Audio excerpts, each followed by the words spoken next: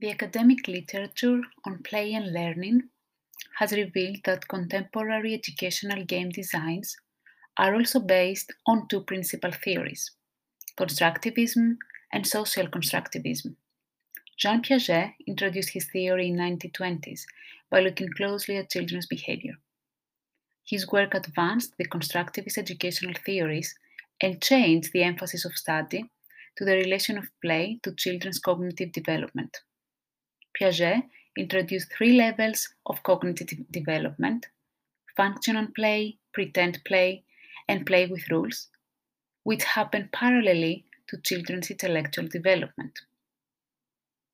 The main weakness with Piaget's theory is that it argues that child learning happens autonomously by exploring the world around them.